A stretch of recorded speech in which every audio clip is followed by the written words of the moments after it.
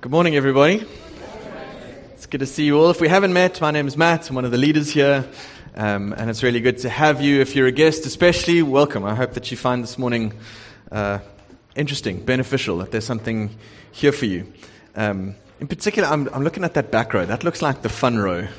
What's interesting there is we've got a teacher in the back row. We've got a past student of mine as well, and there's always one naughty kid, Shane.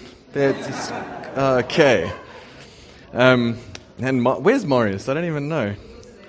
No, Marius is the one who gets the others in trouble. And so we've been going through this book in the Bible, the Old Testament. It's a book called Daniel, and there's some history in there. There's some dreams and visions about the future, and God is weaving the story together in Daniel. It's interesting. There's so many threads, so many things that kind of pull together. And I believe that God really wants us to take something away from this book. It's not just, it's an interesting book.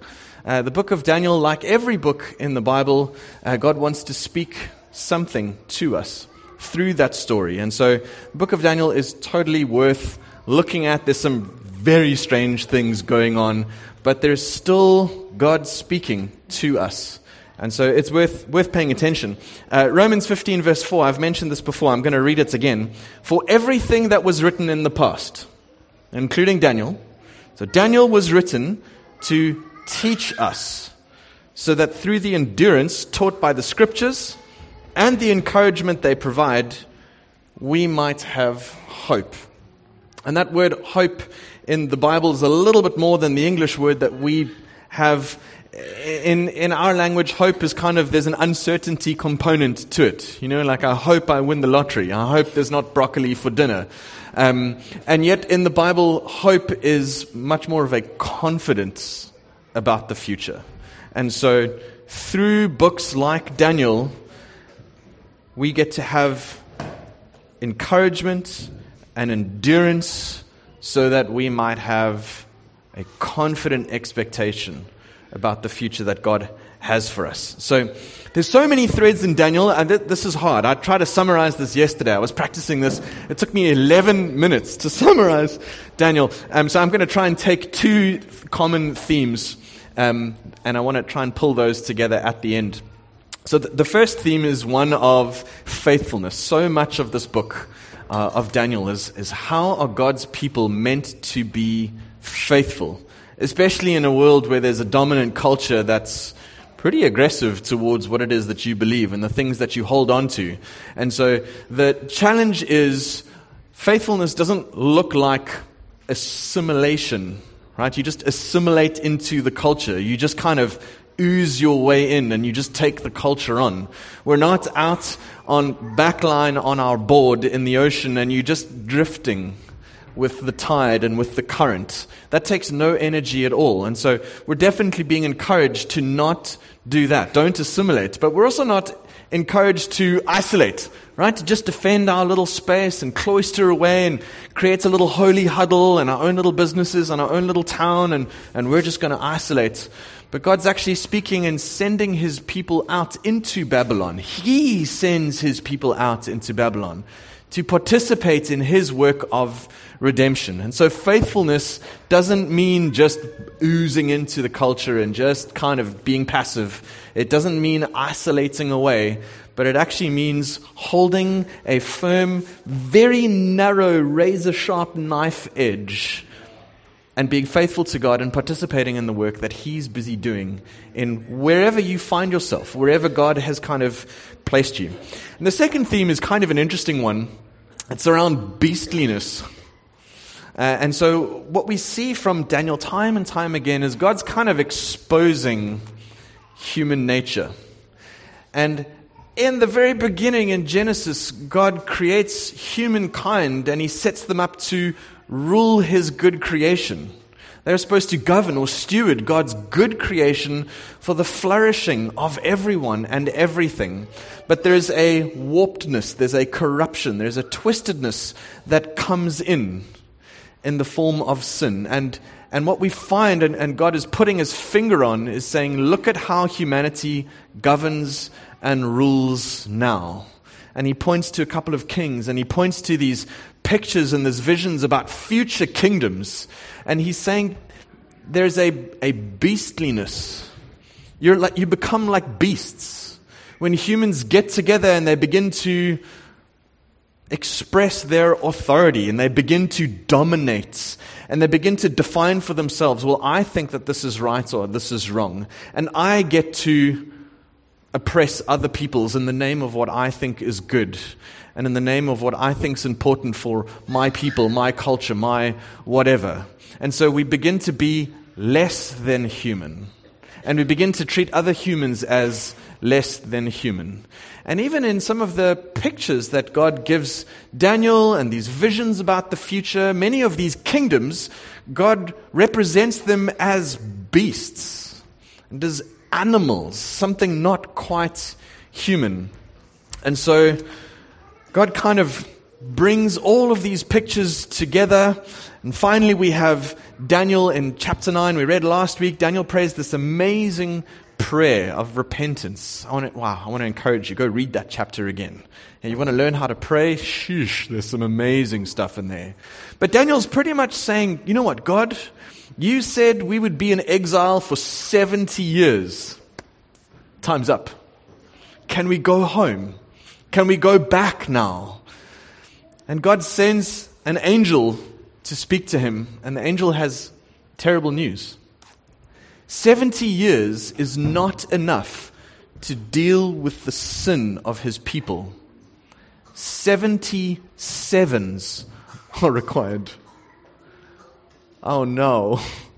This is bad news. And again, God's putting his finger on this something in humankind that is warped and corrupted and twisted. There's something inside of us that needs to be dealt with. We cannot go on with God's good creation and steward and rule and lead and facilitate growth and flourishing with something that's inside of us. And so God is saying we need to deal with that.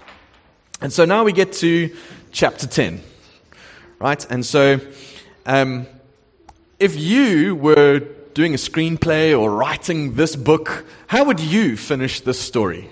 Right? What would be the closing scene in your mind? What's going to be a good finish? I like happy endings.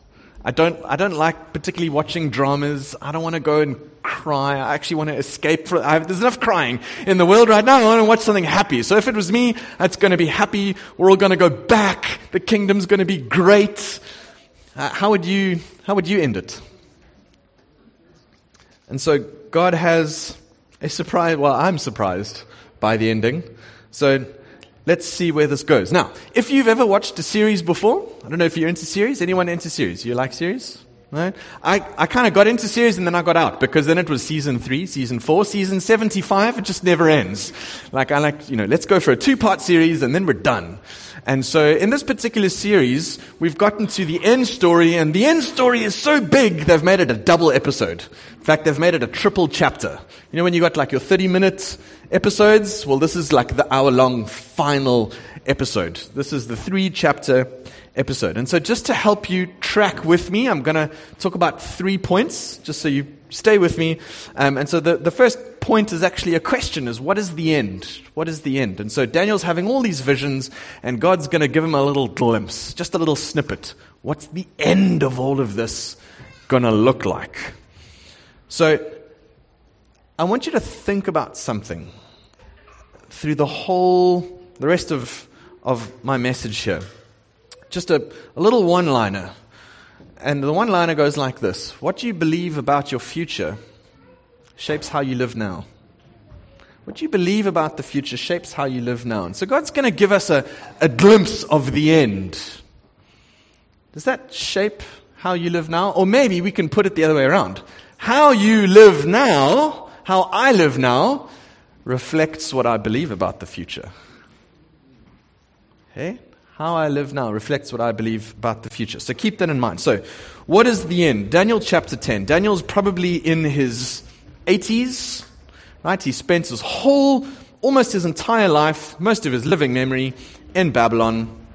And actually it's about 3 years probably since the first set of exiles have now returned to Jerusalem. Daniel is still here in Babylon, and he's been told previously 77s are required to actually deal with the sin of God's people. So Daniel chapter 10, and then chapter 11, and chapter 12. Good news, I'm not reading everything. Okay, so let me just read the first 7 verses. Daniel chapter 10. In the 3rd year of Cyrus, king of Persia, a revelation was given to Daniel, who was called Belteshazzar. Remember, that's his Babylonian name. Its message was true, and it concerned a great war. Here we go again. More war. The understanding of the message came to him in a vision. At that time, I, Daniel, mourned for 3 weeks. What does mourning look like for 3 weeks? I ate no choice food, no meat or wine touched my lips, and I used no lotions at all until the 3 weeks were over. Anyone? Lotions? I don't know. Do I use a lotion? I don't think I use lotions. But that's part of his mourning process. On the 24th day of the 1st month, I was standing on the bank of the great river, the Tigris. So there's this river in Babylon. He's standing there. I looked up, and before me was a man dressed in linen. Okay, so first up, here's a guy that's up. All right? He's dressed in linen, with a belt of fine gold from Upaz around his waist. His body was like topaz. Okay, so topaz is this sort of semi-precious stone. It's got a range of different colors that it could potentially have. His face was like lightning. Okay, now that's very unusual. His eyes are like flaming torches. His arms and legs like the gleam of burnished bronze. And his voice like the sound of a multitude. What is going on here? Okay, so if you're a guest, I get it. This is really, there's some weird stuff going on here. But Daniel's having a vision. There's some heavenly being, an angelic being that he's seeing. And this is powerful stuff. So I, Daniel, was the only one who saw the vision. Those who were with me didn't see it, but such terror overwhelmed them that they fled and hid themselves. Thanks, brothers, for hanging with me, being with me. There's your shield on your left and your right. None of that. Okay, they're gone. Right, this being is so powerful that even to not see him is terrifying. Daniel actually sees him. I was left alone, gazing at this great vision, and I had no strength left. No kidding. My face turned deathly pale, and I was helpless. Then I heard him speaking, and as I listened to him, I fell into a deep sleep, my face to the ground. Right, as soon as this guy speaks, Daniel's out. Done. Face down. This is terrifying, powerful, scary stuff. What is going on here? God's got a powerful message to give Daniel. Right, so permit me please to summarize the rest of the chapter here. So Daniel is now face down. This angelic being reaches down and touches him. Now Daniel can get up onto his hands and his knees. Right, he's sort of up, but he's still down and he's terrified. Then the angel says to him, stand up. So he stands up, but he's shaking and he's weak and he can't speak. And the angel touches him, and he's strengthened. And then the angel says, now that you are strengthened, I've got a message for you. You need to be strong enough to hear what it is that I'm going to tell you. Then we get to chapter 11, and we're told there's going to be 3 kings that are still coming. Oh, and then there's a 4th. And then that king will have his kingdom divided up into 4 parts. And then there's going to be a king in the south that's ruling. Or there's going to be another guy who also is going to rule. And then they're going to make an alliance, but then that alliance breaks. And then there's king after king after king after king, and kingdom and kingdom and kingdom.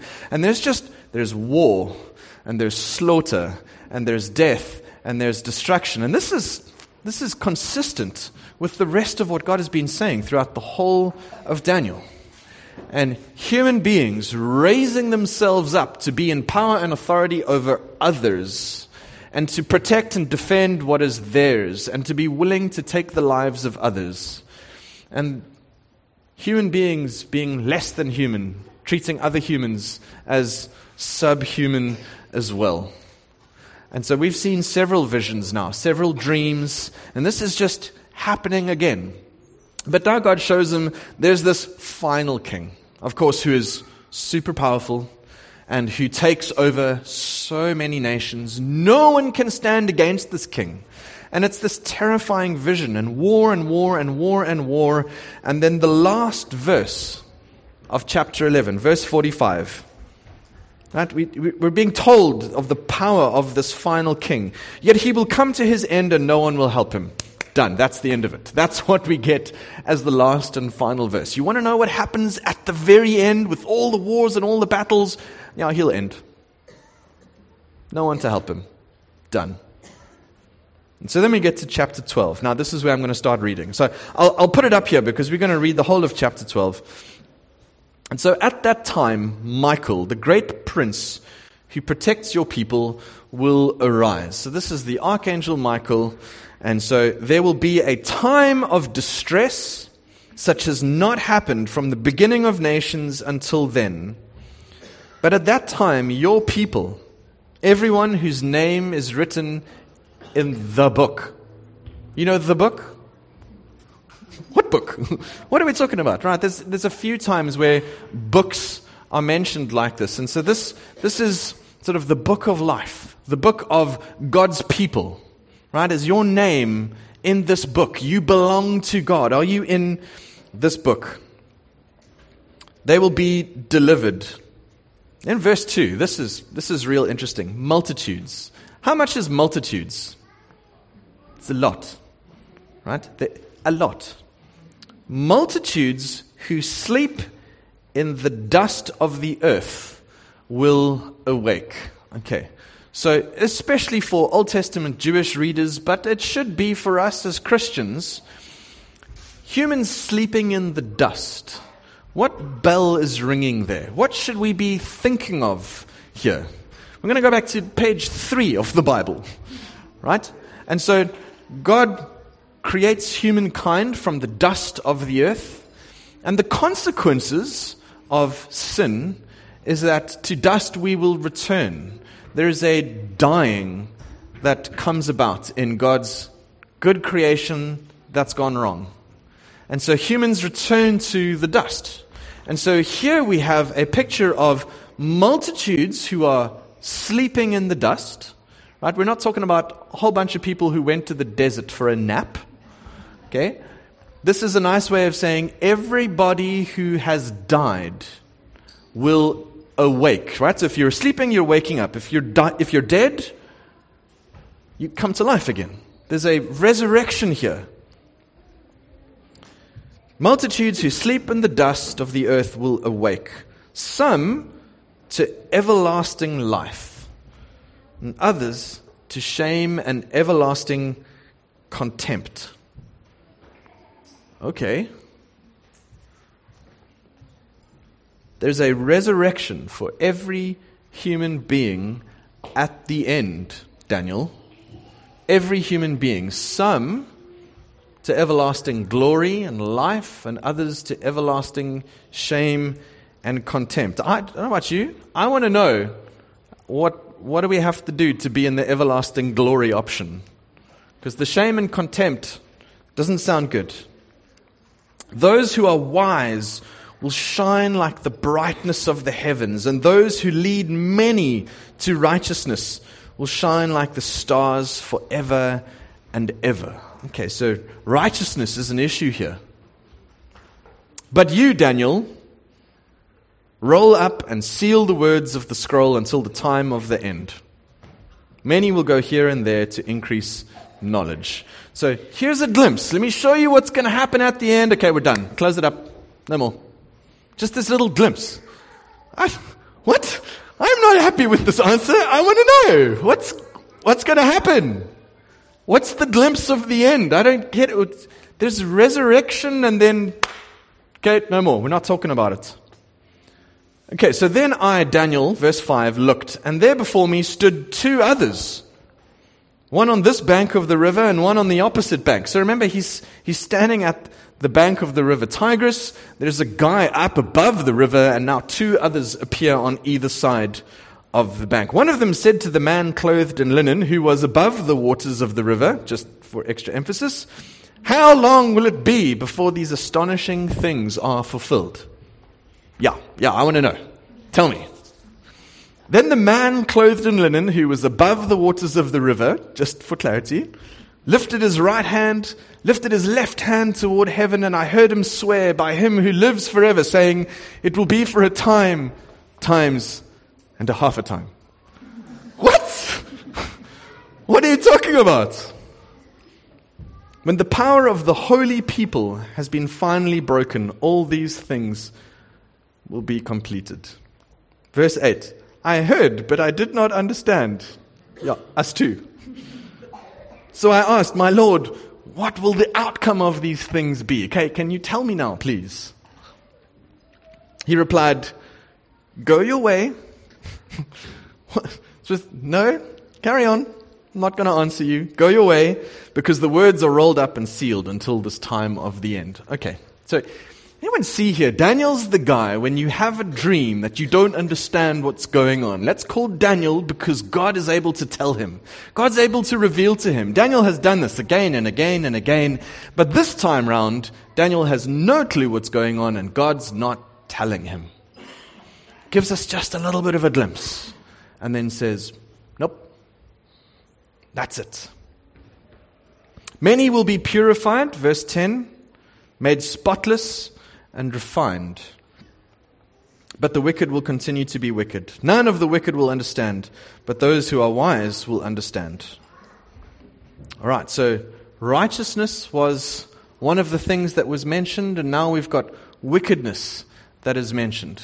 So there's something to be thinking about here. What is it that God has been putting his finger on the whole time? There is a corruption. There is a beastliness. There is something that twists and corrupts and warps all of humankind.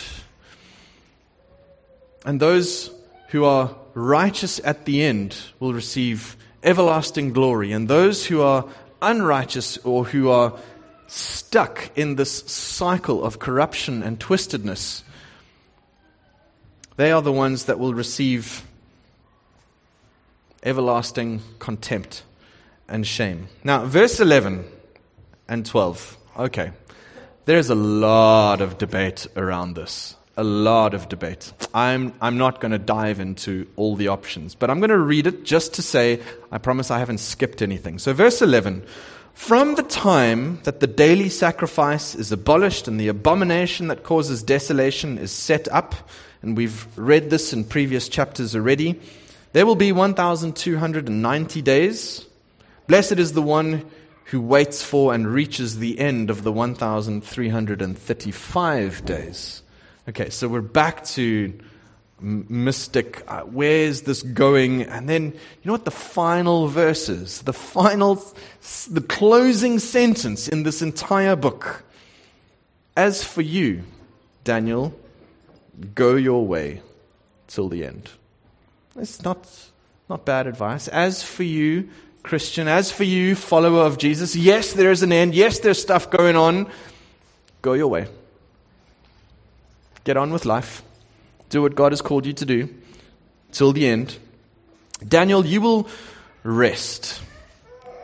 And so very often in the Old Testament we see you will rest with your ancestors. That's a nice way of saying you have passed away, you have died. So Daniel, you're an old man now. You are going to die. You will rest, and at the end of the days, you will rise to receive your allotted inheritance. Here endeth the story. Now, sometimes I prefer the kinds of books and movies where you get to the end and you go, that's so nice. It's a satisfying end. That doesn't mean necessarily that it's a good story. Because sometimes you get to the end of a good story and you need to digest that for a few days to kind of get the depth and the richness of what's really happening. I think this is one of those. There's a digestion that needs to happen here. There's a okay, I got to just let this percolate for a little bit. I got to let this sink in. I got to meditate on this one for a while.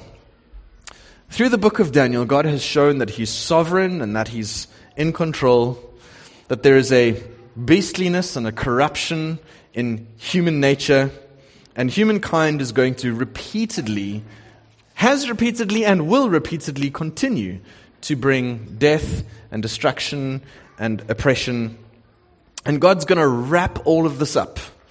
By ending human rule, He's going to establish His own kingdom. We've seen this theme through the book of Daniel. And there's going to be a resurrection of all people one day.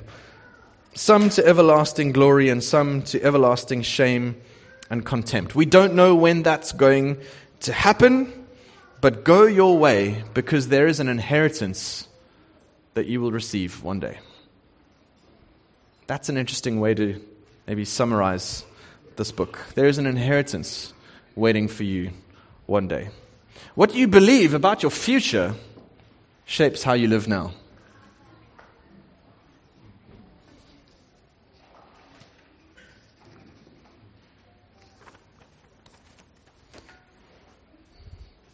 And so then Jesus enters the story.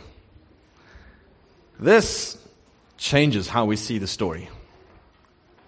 Jesus enters the scene several hundred years now after Daniel, and He arrives calling people to repentance, saying the kingdom of God is at hand. Right? And so for many people who hear this, these are God's people, a Jewish nation, and they're hearing kingdom of God. There's our rock from Daniel chapter 2 that's going to shatter the oppressive kingdoms of the earth. And it's going to establish God's kingdom and expand through the world. Is this it?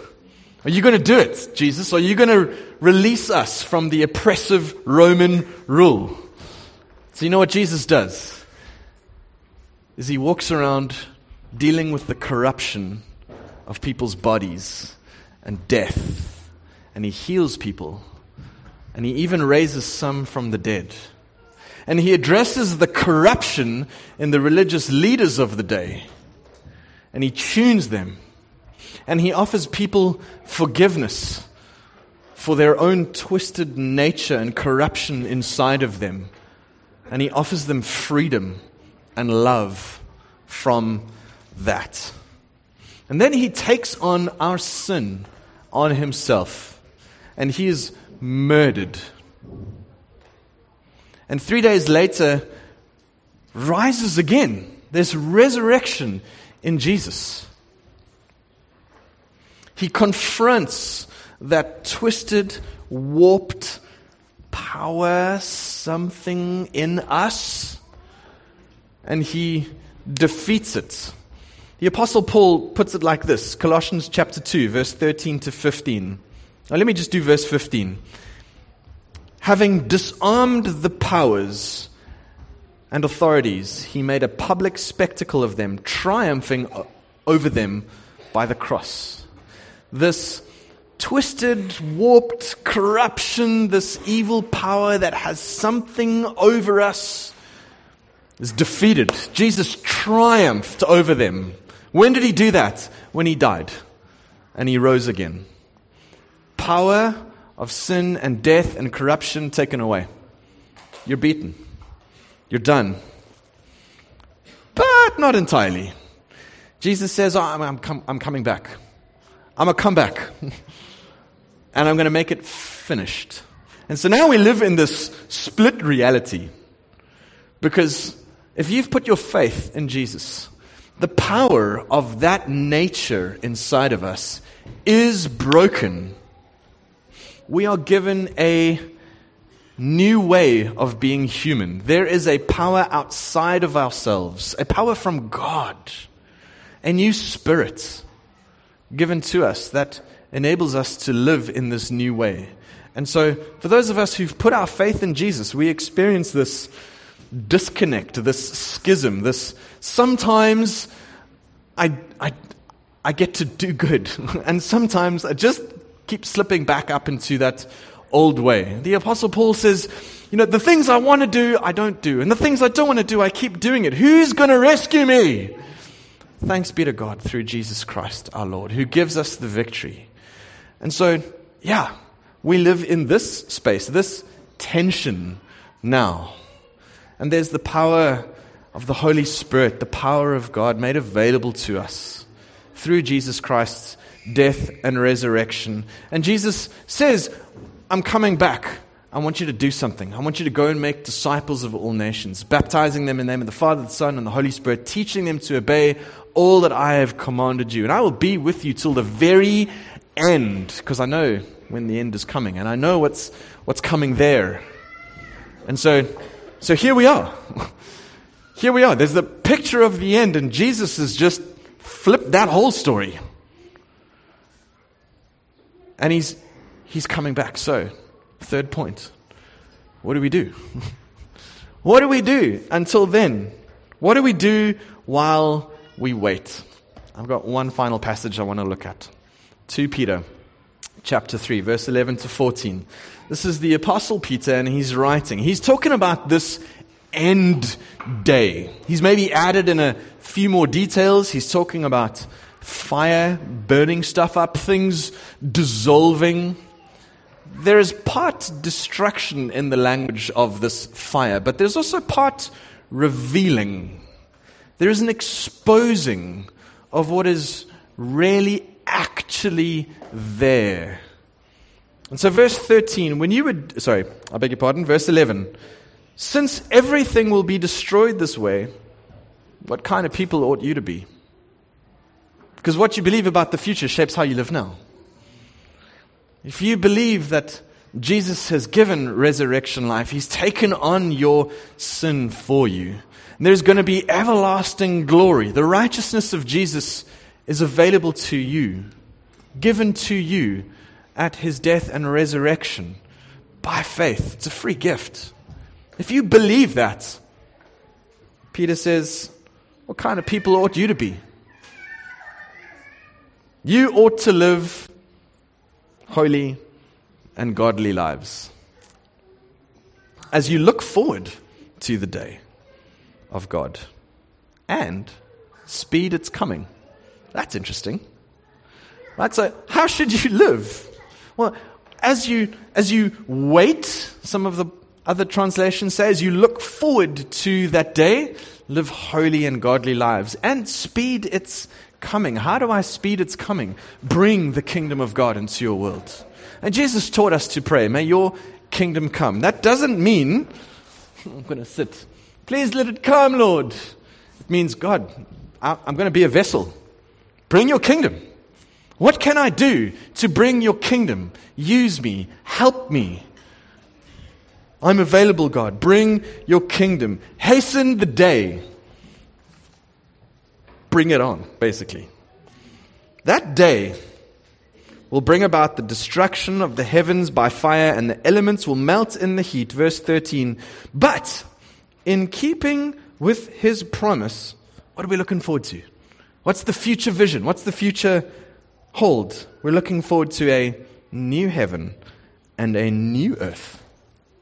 Hey, Genesis 1, God creates a wonderful creation. It's good. Heavens, earth, there's a corruption and a warpedness and a twistedness.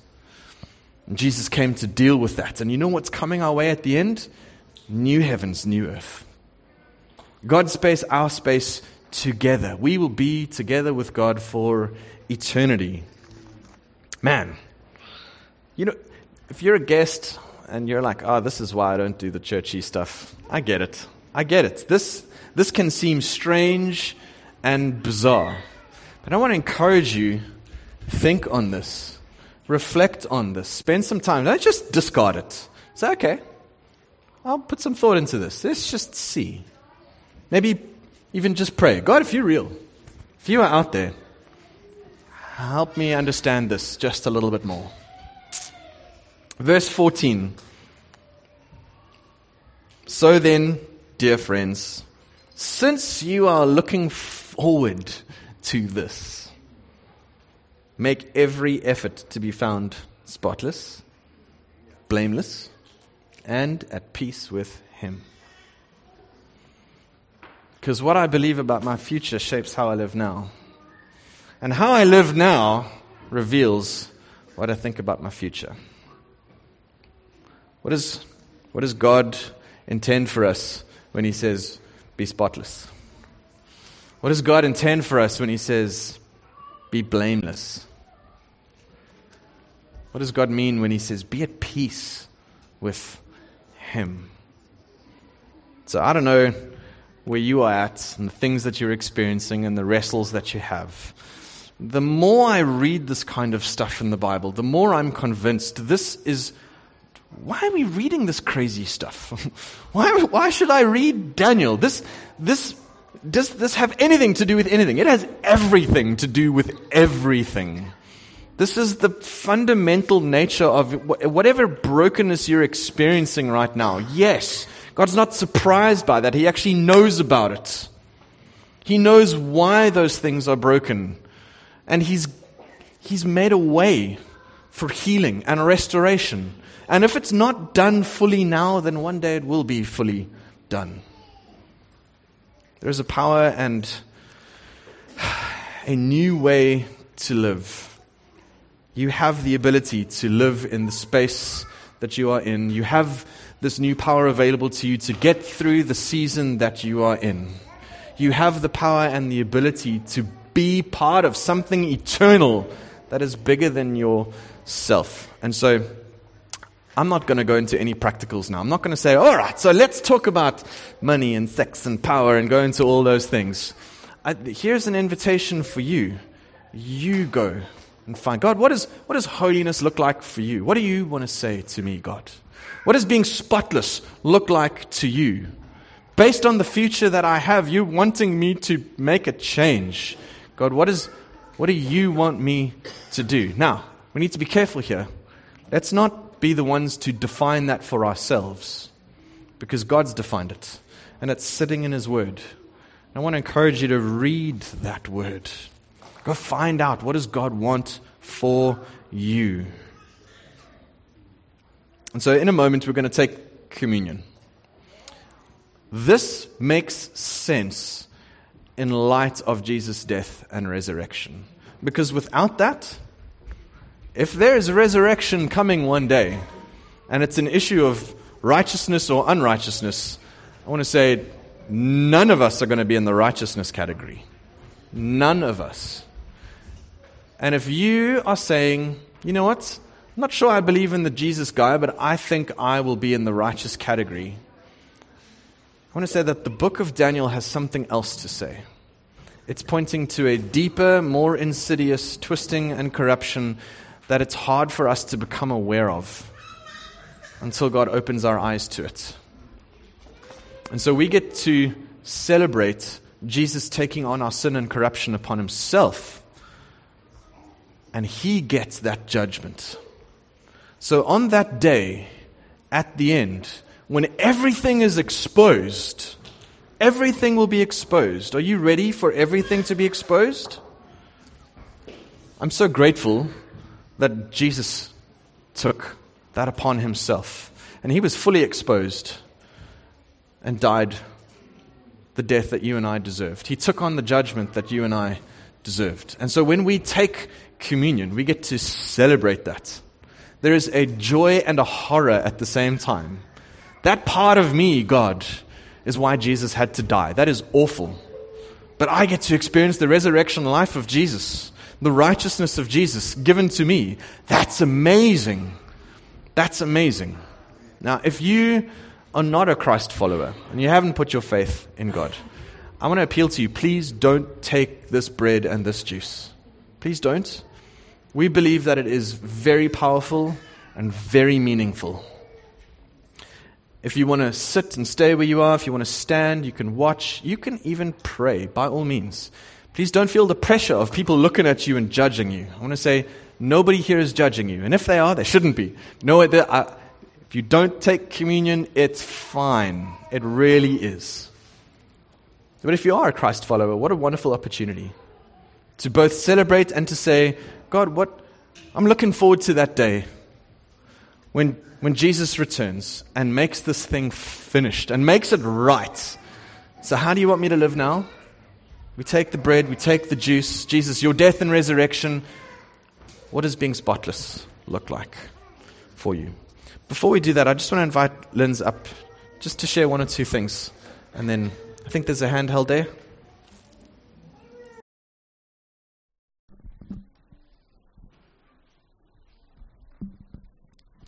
I think I was just so taken by the human element of the story as Matt was preparing, just sort of going through the motions of how Daniel must have felt, thinking about his story all along, his faithfulness in praying when he knew the consequence, and how he made it through the lion's den, and how he just remained faithful through all these sort of radical, huge life events, and how he got to this point in his older age where he had this vision and he realized that one of the things that he'd maybe humanly started to put his hope in of the time when he got to see his people go back sort of wouldn't materialize in the way that he had hoped for and anticipated. And I just felt the sort of heaviness and the weight of what that must have been like for him, how distressing and how disappointing. And it made me think of the scripture in Proverbs that says, hope deferred makes the heart sick.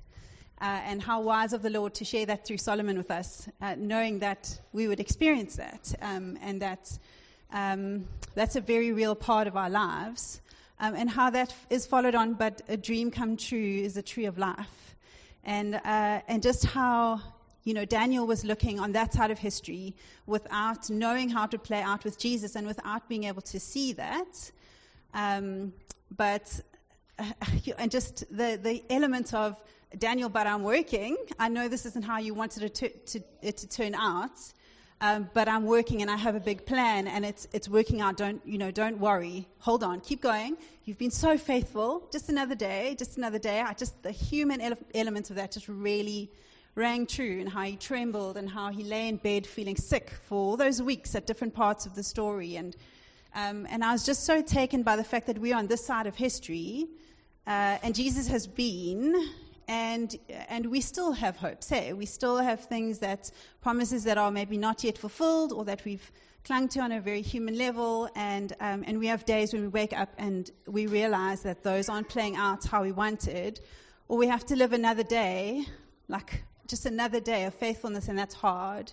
And I was overcome at how powerful and strong God is, to sort of overlook to say, come on, Daniel, come on. Just another day. Keep going. Go, continue to be at work. But at the same time, his words are so tender. He says, the angel of the Lord says, "Oh man, greatly loved, fear not, peace be with you." Just his tender words in chapter 10, like again and again. He speaks so tenderly to Daniel, as if, I see, and I know, I think the Lord feels that same level of disappointment for us, because it wasn't supposed to be that way.